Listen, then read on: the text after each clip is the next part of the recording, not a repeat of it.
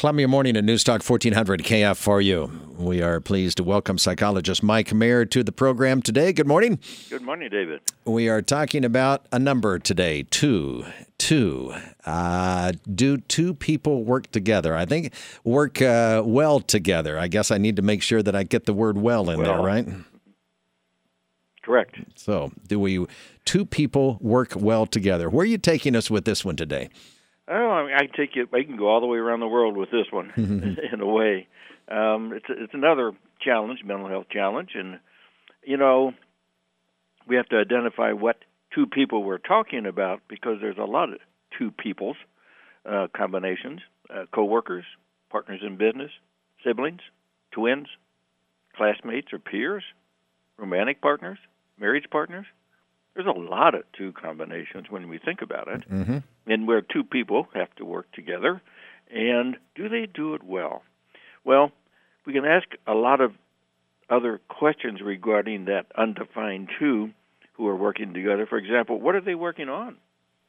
For how long are they going to have to do? How long do they have to work together? That's a major factor. Sometimes you can work with somebody for a short period of time, but wow. A long period that doesn't always work so well. And what ties them together? And for the sake of time, I'm going to pick a specific two. All right. And the specific two are two people in a committed relationship, a marriage. Now, the interesting thing is the things that I'm going to talk about in a relationship, except the attraction part, we may find a common theme between any two people working together. There is a theme there. So, and I'll point that out. In a marriage, there's a choice to work together. You do have a choice. You don't have to, but then you probably shouldn't be married. But a choice that has been influenced by our past. So the choice isn't always as clear as we think it is. Without a doubt, our families of origin influence how we interact with our partner in a committed relationship. We learn how to communicate or not communicate from our family. We learn how to handle conflicts by watching our parents fight. We learn about spending money or not spending money, about how to control anger, about respect for others, how to love long term. We learn that too. And all these issues and more are influenced by our genetics and our family environment. Now we know that, but I think we forget it. I think we totally forget how much we're influenced by what we learned in the past. And we just think, that's what we think today. But there's a lot of times things from the past that influence us. So when we choose a two, our choice is influenced by our past more than some of us thought to consider. And then add to this confusion, David, is the complicated influence of the laws of attraction. There are some laws of attraction. These are just interesting things that complicate the choice. I will list a couple of these. And I got this from an article in Psychology Today written by Wendy Paris. But she states, attraction to good looks may be a fundamental part of our human evolution. But in reality, you have to be only moderately attractive to most to attract others. Thought that was interesting. All right. Paul Eastwick states it is more important to be well matched with your partner than to catch the most beautiful person in your circle.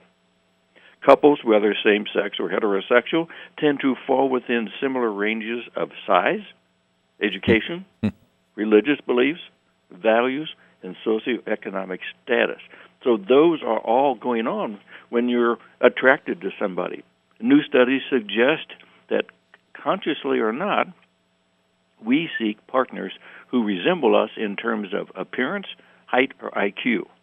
I thought that was strange, but but they've got some studies that show that. And whether, you have to take the value in what they mean. Studies show that physical attraction isn't just about a face or body, but also how the person behind it uses what he or she has. Okay. That is important. A person can grow more appealing through close conversation. Most romances ripen over time.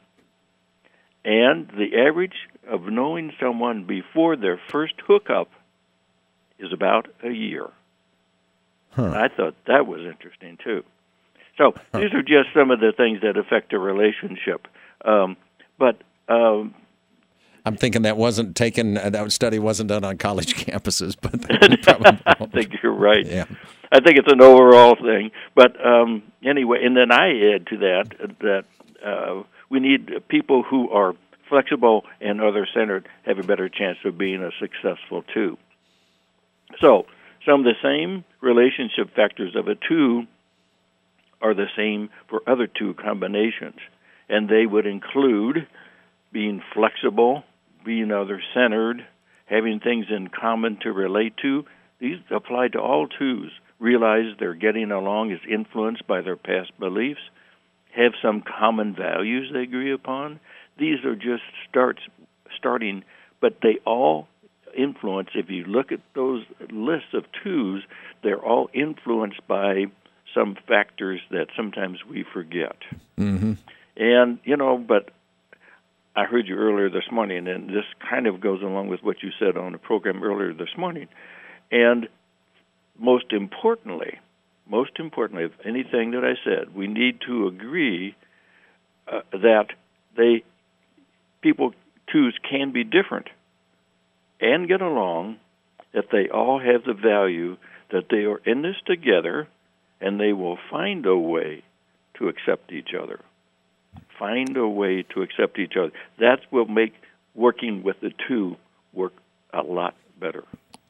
Well, we have had it spelled out for us, what may attract us and make us 1 + 1 to 2. And then we also know that the challenges are that we have to have the will to work through, because we come from different backgrounds. And so we bring a whole lot from our genetics and from our overall atmosphere and environment into the relationship when we're trying to make it as a two. That's correct, yes. Dr. Mayer, thank you. Thank you.